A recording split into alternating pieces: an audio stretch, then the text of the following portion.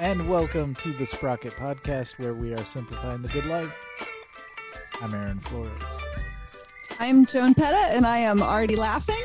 We are broadcasting from Portland, Oregon, nestled in the heart of Cascadia.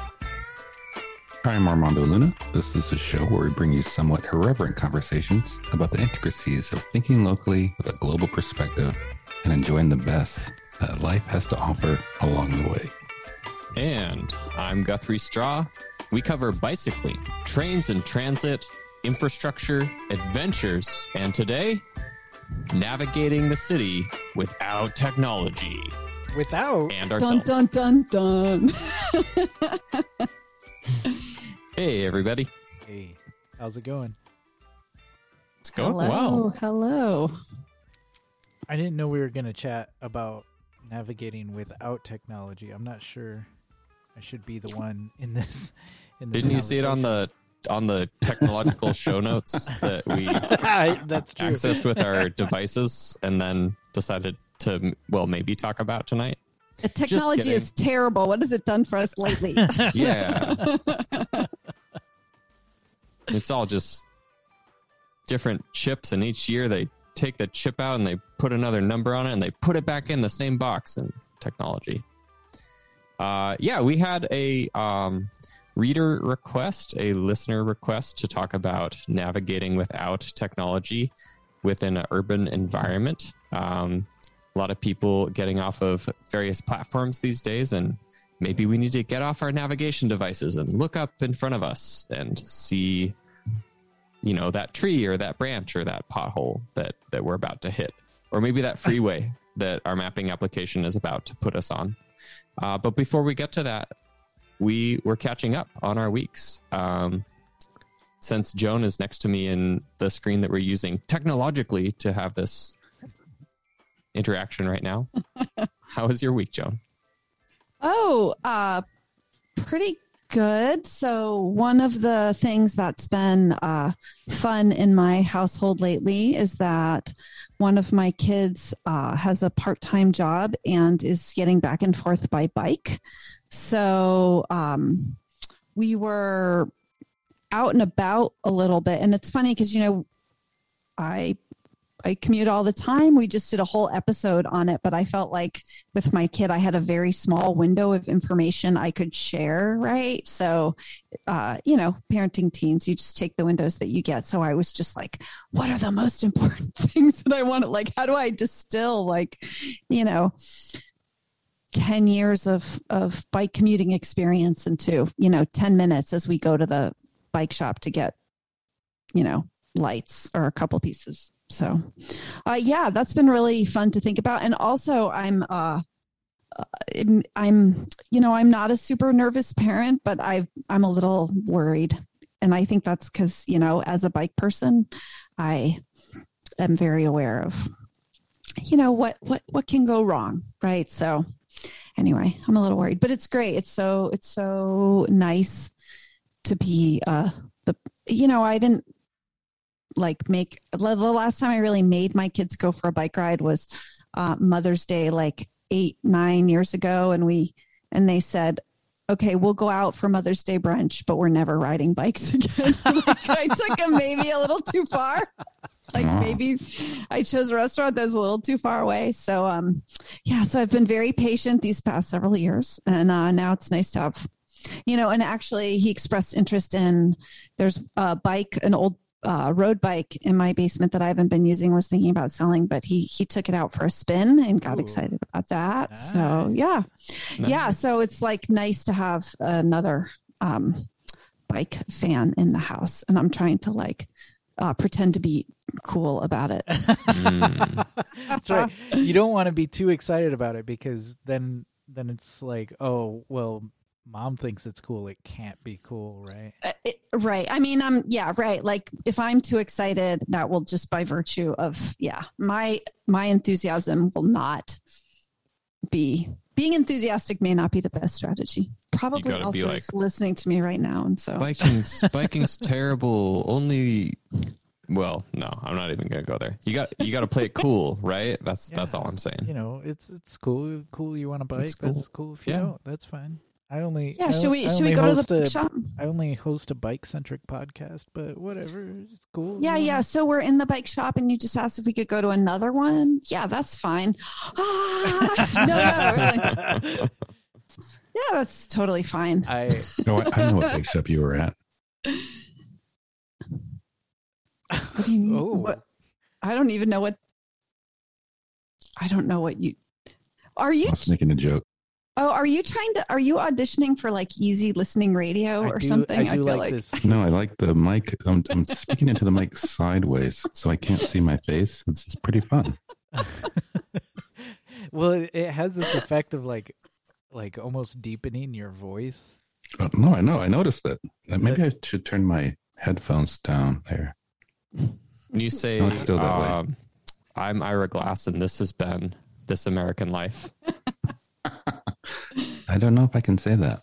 No, you should say. Oh, I had some woman ask me to call her an Uber. And I almost said, "You're an Uber," but I didn't. And I said, "I'm not sure how I would do that." And she's like, "That's fair." And then she walked away. Call me an Uber. You're an Uber. Oh, man. Anyway. Classic.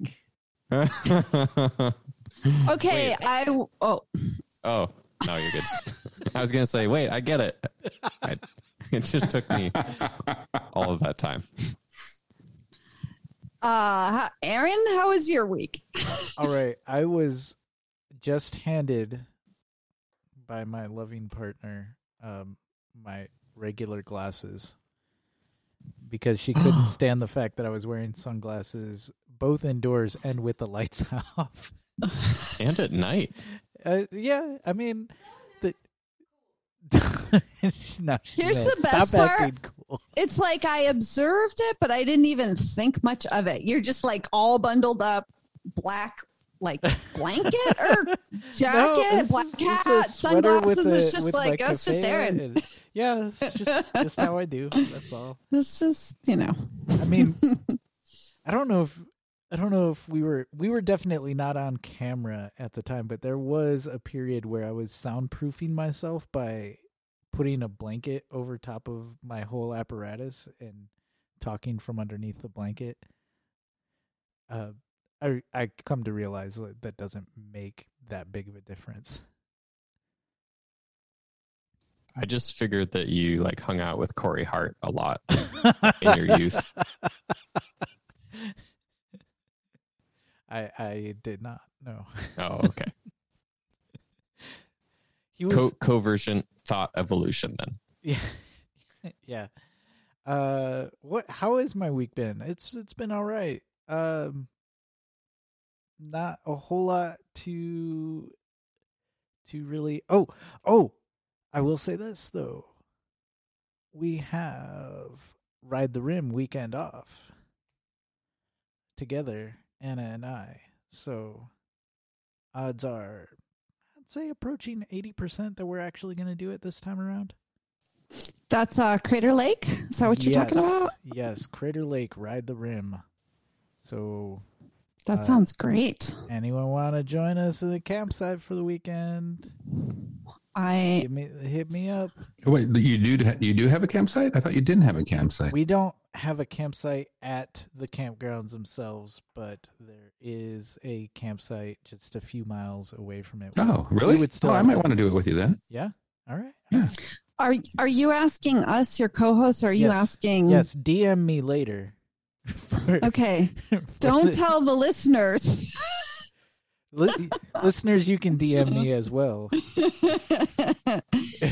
And whatever DMing. They've got 2 weekends. Platform.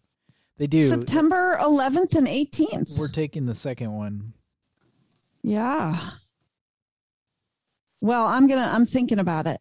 Yeah. Give it some thought. Yeah. I'm excited. We're going to bring our full size bikes this time. Unless everybody shows up with their bikes. I don't know.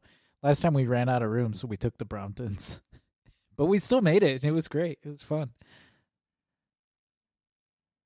That's great. Do you have any pictures of you all like with these majestic backdrops and then your Bromptons? I don't know. I just think, yeah, that's great. I think actually Eva Eva from Clever Cycles met up with us. I don't know if she posted it on her personal or on the Clever Cycle Instagram, but it exists out there somewhere. I don't know why they don't use that as the main photo on the Ride the Rim website. Probably not. They just have these people all like kitted out and Lycra and fancy bikes. Yeah, that's not what they should We are not the demographic they're going for.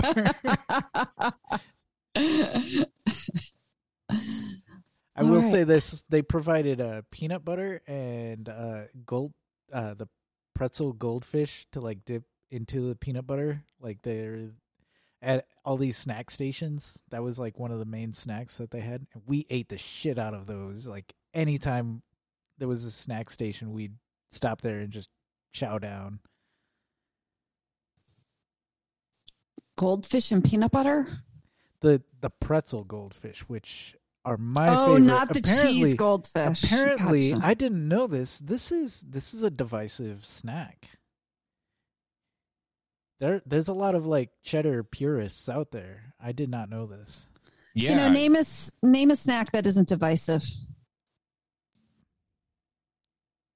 Wow. Yeah, I really like everyone's like lost in thought. Do you remember when snacks weren't divisive? Well, Pepperidge Farm remembers. You know who doesn't remember when snacks weren't divisive? Nabisco doesn't remember. Oh yeah, Danny DeVito doesn't remember. I don't know what I'm talking about. Oh, I don't know. You don't know what I'm talking about. No, it's stupid Twitter in joke. I'm not going to get into. Okay. Anyway, he tweeted support of. There's a Nabisco strike right now There in Portland. is. Don't get your snacks somewhere from else. Nabisco. Go with Little Debbie, who's probably owned by Nabisco. they own all the snacks. Own everything. Yeah. Armando, how's your week? Switching gears. Just grind it right into the next one. My week was fine. So I'm still sort of thinking about. I participated in the Swift Summit 100 Century Ride, and so I did that on the 14th, and still stoked on that. It was super fun. Rode with a great group. Ended up riding with a great group of people. I shouldn't say riding with. Ended up having breaks at the same time with a great group of people. Took a lot of long breaks. It was really hot. So yeah, that was really good. So there's another ride coming up in Independence, Oregon, Hophead 100. And I asked Jean-Luc if he wanted to do it. And he said he would attempt the metric century, the 60-mile ride. So we started training for that. That's fantastic. When is that? That's in October. First weekend of October. Well, good for him. That's great. I mean, you too, but that's nice. Yeah, the only thing I warned him, it's in October, so it may not be, and it probably won't be summer weather that we're having now. But that might be a good thing, because summer weather, stormy, rainy weather would totally not be ideal, but. Well, keep us tuned and let us know. Yeah. How it goes. And Guthrie, your week? My week? It out. Oh, see, I was seeking a clever segue into urban route finding, but you've caught me unguarded. I spent the week navigating without the use of technology, so I fucking wish I'd have used technology. My week. Story time. Yeah, story time. I've been like really good at putting things on calendars since I started my current employment situation. And I was feeling real good about myself and had a nice weekend of rafting planned with my partner and some folks down on the Rogue River, and got down to the Rogue River and went to the campsite, and we were like, that's weird. There's nobody here. And we're out of signal, of course, because it's out in some remote area of the Kalmiopsis.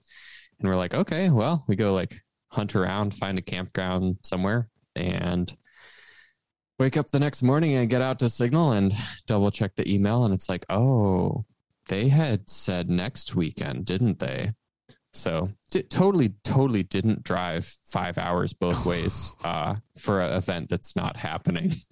Totally didn't do that this week. Oh, that stinks. And that's my story about maybe going there next week. But hey, at least I know what it looks like now. That's right. You were just scouting ahead. That's all. Did you? Yes. So you can wayfind without a map next time. Well, yeah, I need a date finder where. Yeah. I actually, That's you know what? Terrible. I'm so sorry. That's so. You just feel so. I have to throw myself under the bus just to like laugh at it, because otherwise I'll be annoyed at myself. So I'm just practicing humility and being like, yeah, calendars, they're a fucking thing. Helps when you put the right date. So I'm tempted to go to Crater Lake, but I'm worried if I'm going to show up a week early. Well, if you show up a week early, you still might make it. Yeah, somebody will be there. Okay, well, I'll take photos. Crater Lake will be there. Crater Lake. You can still ride the ram. There just might be a lot of cars there with you. Oh, thank goodness. Yeah. It doesn't happen often, but it does happen. Anyway, that was my week.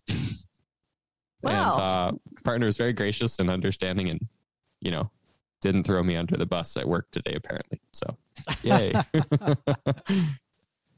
That won't stop me, though.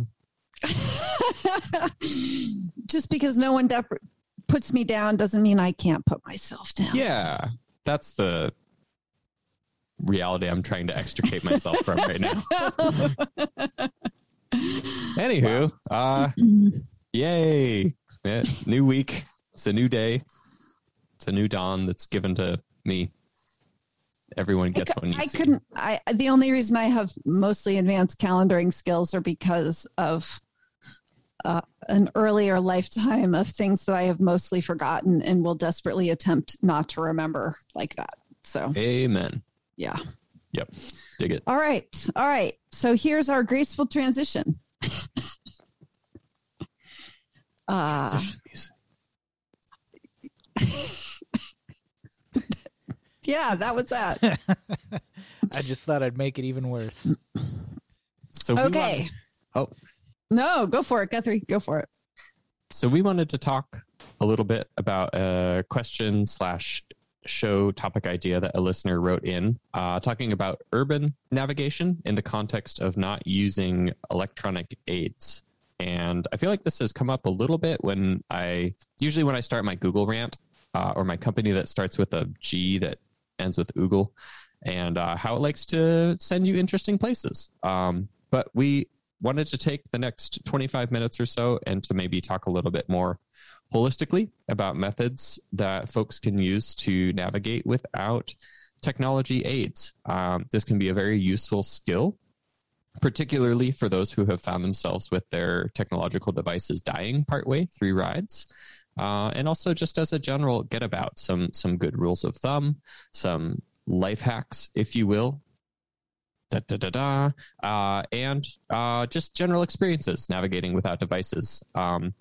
So yeah, I guess I'll start and say that I have navigated with like some aid of technology for better part of a decade, but a lot of times that's like going on Google at a Wi-Fi hotspot and like writing the turns down, like turn by turn into a notebook, and then you follow that. So that's like, I guess they're still technically using navigation, but some things that come to mind in terms of navigating without technological aid would be like landmarks, catchment features, and also sort of Roman style grid knowledge or good like rules of thumb for not ending up too far away from where you try to be. So I thought something that might be fun is I'm going to go last, but we could go sort of round robin. And I thought I'd ask our co-hosts, if somebody gave you a specific address to get to in a city that you were not that familiar with and you couldn't navigate via technology, how would you get there? Oh, that's okay. So you're saying that I am in a city that I know a little bit. I know what city I'm in. Maybe I know it, but You know There's you're an going address. to Chicago, and you know that their hot dogs are good, but you might not know how to get to the best Don't you Chicago-style hot dog. Don't you dare put ketchup on that hot dog. I think If you know, you know. I mean, as we said, snacks are never controversial. I'm definitely putting ketchup on my hot dog. So maybe I shouldn't go to Chicago. This episode was paid for by Nabisco. Try our ketchup. It's ketchup. made with red sauce. The Ketchup League. the Ketchup League. It could be a vegetable to some people. Anyway, Thank you, yeah, Ronald so Reagan. that Oh, sorry. yeah, so what I would do, okay, well, and let's say that I didn't have any advance notice, because you could go to a city like Savannah, Georgia, where it's on a grid system and all very neatly, nicely laid out, and get to a lot of places, or, you know, in a lot of cities, you may have a numbering system, although you kind of have to know the numbering. But truly, if I was stuck in a place and needed to get across town and didn't know how, I would just ask for directions. I mean, I would ask somebody. I would, you know, go into a convenience store where I thought somebody was working. I mean, I don't know if that was like the answer you were going for, but that would certainly be a starting point. Like, especially if it was a city that I've never been to at all, right? As opposed to one where I had some passing familiarity. I would ask for help, and then again and again, as many times as I needed to. Or I suppose I could go in and buy a map, but I think I would ask before it occurred to me to buy something. I think that's great advice. Aaron, how would you find your way? I was a little stymied by this question because I wasn't sure how primitive or how non-technological we were going to be. You know, like, was I allowed to use a map? Yes.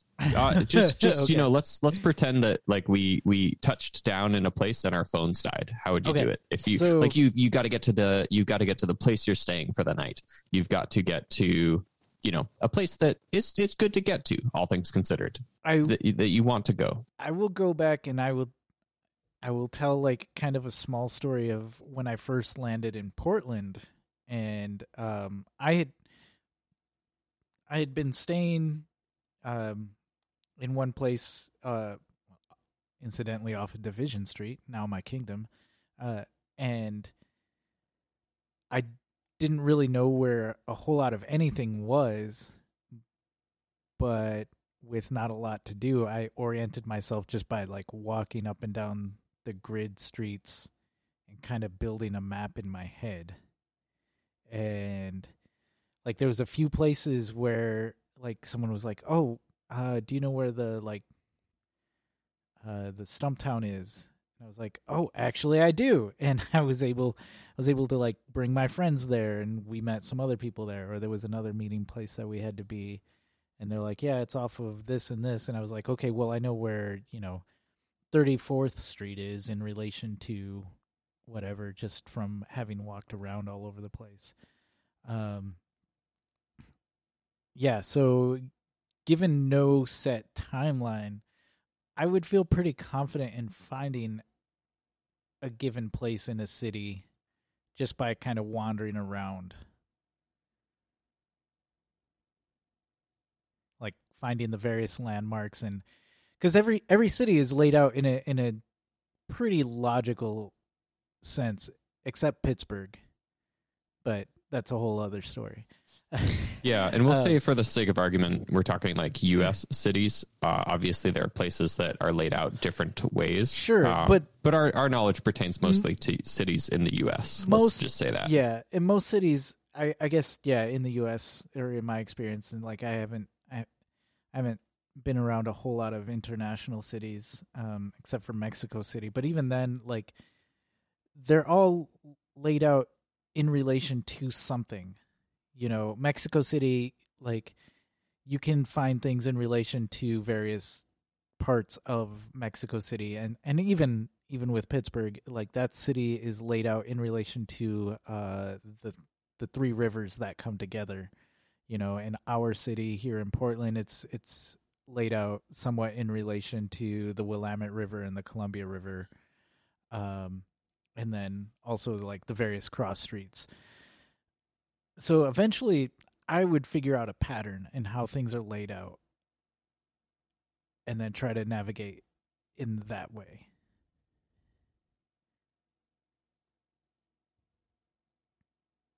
Right on. Armando? It's funny when you mentioned maps, and I was thinking, do phone books still have maps of the cities in them? Because growing up, do phone books still have phone books? Have maps of the city in them, and I haven't thought about that in forever. But are you going to go into a phone booth and get the phone? But no, but that's what I'm saying. No, but I mean, so preparing yourself to go to a city that you've never been to. I mean, that's one of the first things I do is take a look at a map of the city. And if I'm there, I mean, I haven't done this in forever, but the phone book has a map of the city in it. My growing up, my city's phone book had a map of the city in it. And so it was always very handy to find out where you were. But it's interesting that you mentioned walking around Portland, because when I first moved to Portland, that's one of the first things I did was try to get the lay of the land, find out what the city was like. And it was relatively simple on the east side. West side, not so much. And even today, some of the angled streets I get confused on, like Foster and Sandy. And it's like when you're on Foster, because it's not parallel to some of the other major streets, it's like, wait, is this... how far away is this? And because now it's diverging and you're like, oh, it's a huge way from Foster to Powell over here, but it's only one block right here. But yeah, I generally take a look at a map somehow. And then just, I'm one not to ask for directions. I like to find things. And even if I get lost, so because if you get lost, then you learn, and then you don't do that again, hopefully. Or you find a better way to the place you were already trying to go. Well, it's interesting that when you talked about the directions, Joan, I remember reading this somewhere. There's people that know directions by landmarks. Like you have to give them landmarks, or they know directions by go 6 blocks, turn left, go 8 more blocks, turn right. Go, they know it by like, I don't know how to, not by landmarks, but by like, I guess, waypoints. It's really interesting that you mentioned that, because one thing that was really interesting to me, so I've lived for longish stints in 2 different countries, once in Cairo, Egypt, and then more recently I lived for a while in Ethiopia. And I remember when I moved to Egypt, they were really clear with us, like, because you take taxis around, right? And the taxi drivers know pretty good tourist English. I mean, or they've learned English and a lot of other languages. So even if you don't know Arabic yet, a lot of times you can sort of have a conversation with them to get where you need to go. But they basically said, don't show them a map and tell them where you want to go. Like, you might have a map in front of you, either printed out or on your phone or whatever. And that doesn't help them, because they don't know how to. So, and then the same was true in Ethiopia, where, I actually had a coworker who worked with like GIS, and yet still geographic information systems, and still like reading maps and knowing what a map looks like. That's a kind of literacy, right? And American kids, and lots of other kids, but American kids are like taught that in schools, right? We have maps in our classrooms, right? Like that is how we kind of understand the world. Even now, right? Like as adults, we might think of the Pacific Ocean as being to our left, right? Because that's how it is on most American. Yeah, exactly. And most of us can, like, can you all point to it, right? Like you kind of have a sense of directions. Yes, up. No. But yeah, it's orienting yourself by map is a kind of literacy that a lot of people don't ever learn. Like they don't grow up that way. So you can have like a cab driver or somebody who knows their way around town incredibly well, but couldn't look at a map of the city and tell you where they are or where they're going to go. So it's something you have to learn, which is to say that there are also other ways of getting around that don't involve either a printed or, app-based map. Yeah. And I think in terms of like some of those ways to get around, this has just been getting me thinking about ways that I like to orient if I don't have good signal or map access. Like, I think a lot of us have the opportunity from like our base station, if you will, whether that's a hotel room or your house or, what have you, to kind of see where you're going. And so we get that like map flash of where we're at presently and kind of where that pin is. But some things that can be helpful is just, I guess, looking at topography, seeing whether you're going like generally up or down. If you know like where I'd call it like a catchment feature, where if you need to go someplace, assuming again that it's kind of on a grid system, let's say your destination is on 60th and you're at like Ash Street. These are Portland names, but this could be any fictitious city. You know that you need to head starting a general direction, heading that direction until you start to get into the numbered streets, and then heading that way until you hit, a smaller street. If 60th is a busy street, knowing that if you go past 60th, that it's going to be like a bad day. Or also the difference between like Ave and place is another common one too, or like court versus street. Being attentive to those smaller details, because sometimes you end up like close and you're like, God, where the hell is this? And you realize it's like you are on it, but you're just on like the different subcategory of the street that's right next to the street you're trying to find is a pretty common one, I feel like. In terms of getting through town, I think every town has its landmarks and its features. So if you're navigating, maybe you're lucky enough that there is a public bikeway and you can take the bikeways, most of that. Generally speaking, if I'm in a city that I don't know the bikeways for, if I find one, I'll try to like, I guess, arm wrestle it into like working into my route. And if I can't do that, then you have to deviate. But I think of it as like streams of traffic, or like flows of flows. What am I trying to say? Basically, the bigger the street is, the more people that typically travel down it. And so knowing what your big streets are, or knowing if you hit like this big street past your destination, that maybe you've gone too far. And then from a general navigation sense, knowing that you can be in small streets, but knowing how to get back to the big streets, that's where you're going to be hitting your sort of arterials and your ability to really like open up the landscape. And let's say you're just like trapped in neighborhoods, and then you're like, oh, cool, there's commercial. Sucks to ride commercial, but hey, at least it goes north, and I kind of need to go north right now. Like using those sort of to your advantage, even if it's a bit of sidewalk riding or something like that. So those are, I'm just thinking like tips and tricks. Like when I set to write about Portland, I know the city pretty well, but at the same time, I navigate a lot by feel and like, oh, is this the right elevation? Do I feel like I'm too much up or down or left or right? And like, have I crossed like the busy street, or am I still on like the correct side of the busy street relative to where I'm trying to get to? I do. I want to jump in and point out, though, that there is a certain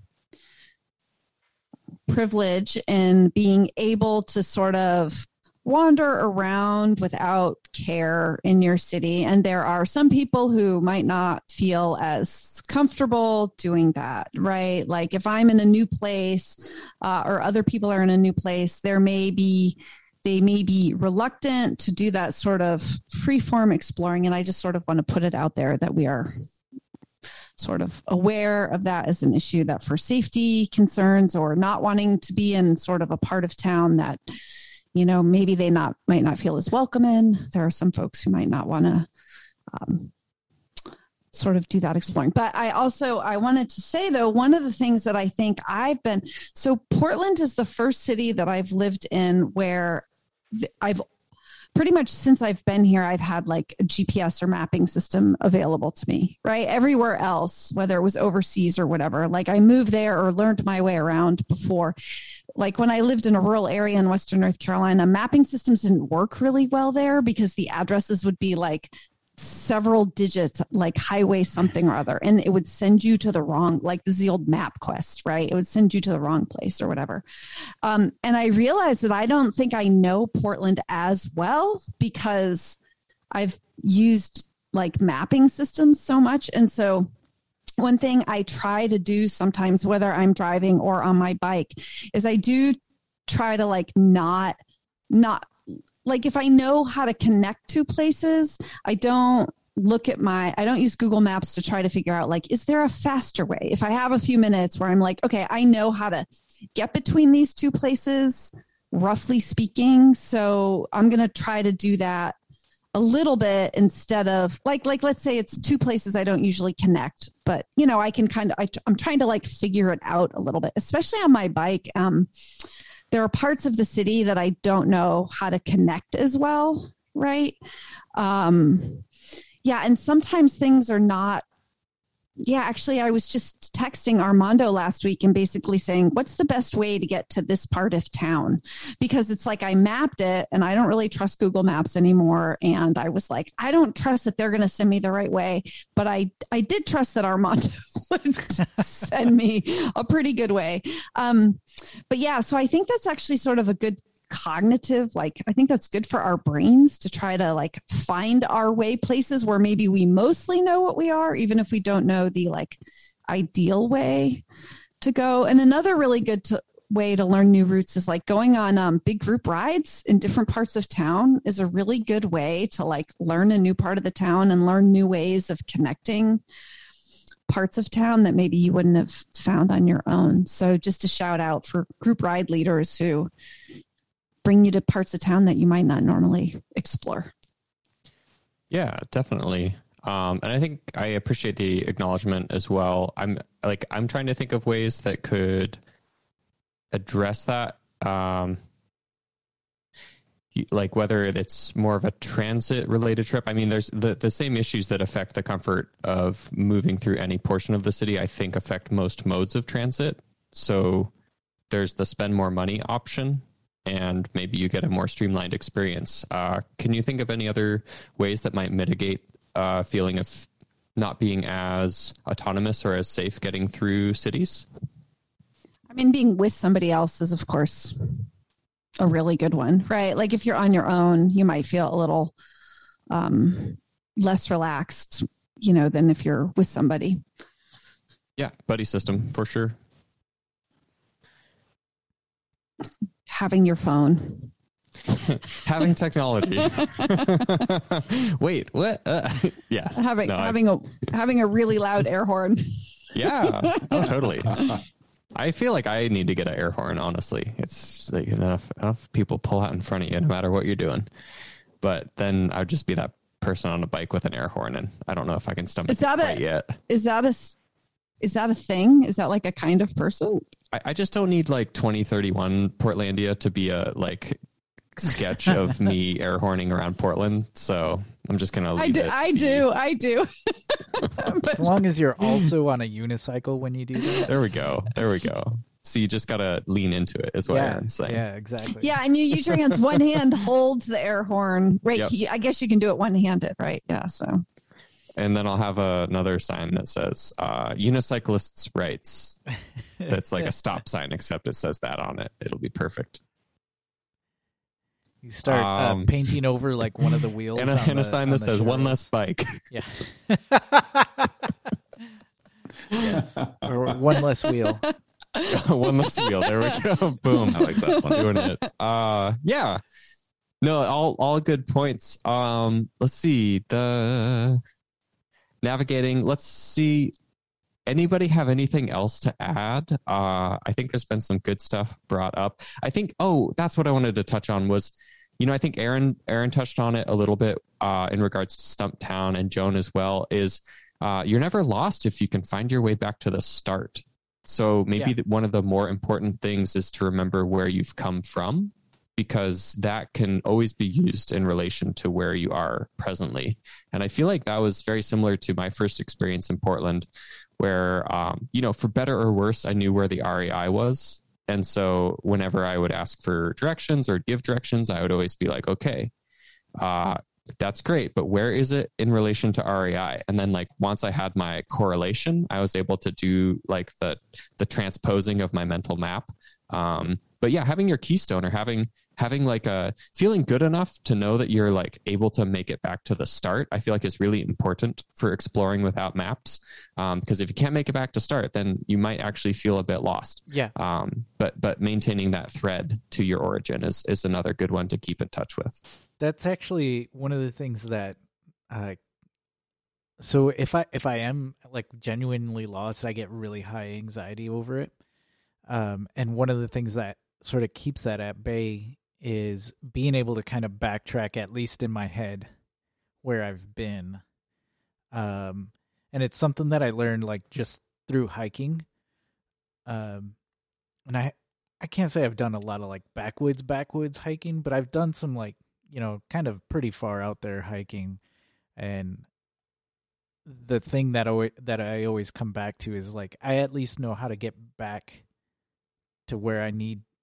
Like if something were to go like phenomenally wrong, I know I can at least backtrack all the way back to like the parking lot or to the campsite or to wherever, even if it might be like longer than just having gone through or having marched all the way through, sometimes relying on the familiar is a little bit easier. I've mentioned several times a great trip I took by train and then with my bike up to Vancouver, BC. And one of the best things about that trip was I had mapped out the route from so I got there at like 11:30 at night or something, and I had mapped out the route from the train station to the place where I was staying, which was like 3 or 4 miles away. And looking at the app, it didn't make a lot of sense. But when I started biking it, it made so much sense because the bike infrastructure was so good and well labeled. And I don't think it was a bike. There were some parts that were bike only and some places that were just very clearly like way better than our local neighborhood greenways. And it was like one of those things where doing it is what made sense. And I found that a lot in Vancouver, that like a lot of times things didn't make sense looking at it in the app, but actually doing it, there was that flow to the way, like once you actually got on the road, you're like, oh, I see. Like what I couldn't tell on the map is that I'm going this way, which feels like it's around, but I'm avoiding that big hill or whatever. And so that was really great. So, cheers to Vancouver for their good bicycling infrastructure that kind of makes sense too. Like we have some routes that don't, they're pretty good. Like you can, sometimes I also do try to find my way around by using the green bike sign suggestions. Yeah, I know they're not, well, I don't do it very much, but I mean, I'm trying, like sometimes it does lead me to routes that are just fine that I wouldn't take otherwise, right? Like maybe I just knew the way that was 2 streets over, but then there's a bike lane or a bike infrastructure that's been added that I didn't know before. I don't know. It works sometimes. Sometimes it works. As long as I can find my way back to, I mean, I'm not getting lost, right? Like I do this when I have time, right? Like when I'm not in a rush to get where I'm going. Yeah, definitely.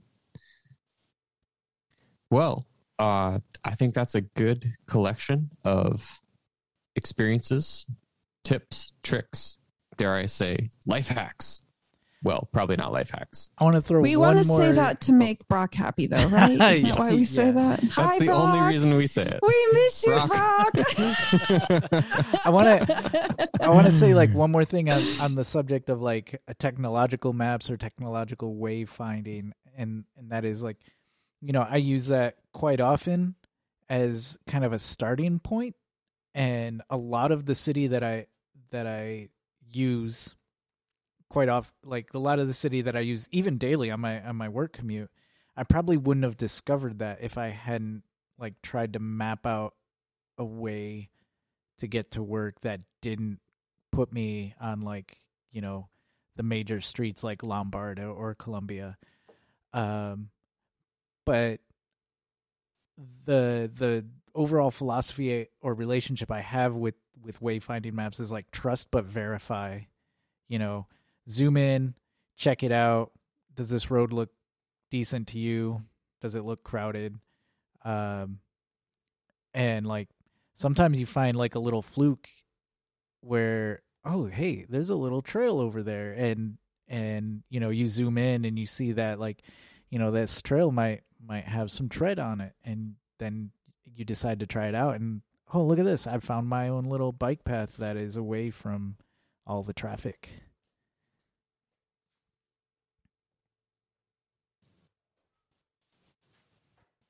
Anyways, I just thought I'd throw that out there. Yeah. That's a good point. I think that's a good point. Yeah. And I think a lot of those little things are some of the best ways to find those are often, like with other people, or other people tell you about them. I just don't know how you would discover them otherwise. Yeah. The tip about, I think you had mentioned it, Joan, like catching local rides that happen. Granted, it's not like, oh, I need to go to the store. Okay, I'm going to go on this ride and hope it goes by the store. Like, you know, you pick these up aside from that, but it sprinkles in like, that's my favorite. One of my favorite things about having rides that aren't led by myself is I find so freaking many different ways to go through the city that continues to expand my horizons. So that's a really good tip as well.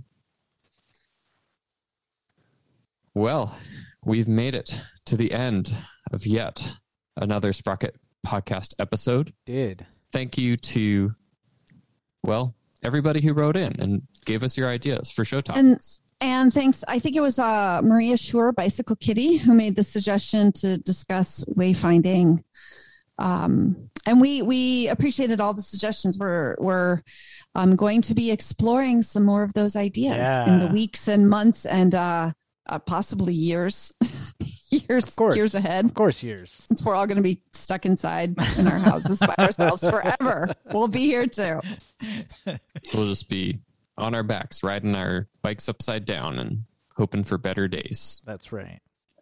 Is that what we're supposed to be doing? Okay, I'm going to have to. I don't know. Maybe I've been doing it wrong this whole time. Is gravity askew? This is interesting. Possibly. I think that's probably what's going on. All right. Well, the Sprocket podcast was produced at Portland, Oregon, in our homes. If you enjoyed the show, please leave us a review and both tell your friends about us. Like and subscribe. Our website is thesprocketpodcast.com. Email to thesprocketpodcast@gmail.com. Call or text 503-847-9774. Twitter and Instagram @Sprocket Podcast. Thanks to Ryan J. Lane for our theme music. Hertford for our headline sounder. Marcus Norman for graphic design. And thanks to the generous support of our Patreon supporters and listeners. Shadowfoot, Wayne Norman, and Cameron Lane. Richard Wazinski, Tim Mooney, Glenn Kubish. Eric Weiss, Doug Cohen-Miller, Chris Smith. Caleb Jacobs. Caleb Jenkinson, JP Cooley, Peanut Butter Jar Matt. Marco Lowe, Rich Otterstrom, Drew the Welder. Anna, Andre Johnson, Richard G. Yours truly, Aaron Green, author of We Were Like Sons and founder of the Regranary. Campsite, Mac Nurse David, Jeremy Kitchen. David Belay, Tim Coleman, Harry Hugel. E.J. Finnernan, Brad Hipwell, Thomas Skato. Keith Hutchinson, Ranger Tom, Joyce Wilson. Ryan Tam, Jason Oftenberg, David Moore, Todd Grossbeck. Chris Barron. Chris Barron.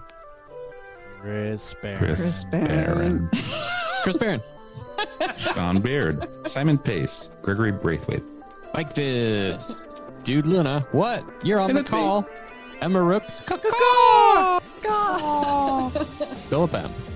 Spartandale, Mr. T, who never really left. Bike Initiative, Keweenaw, Sarah G.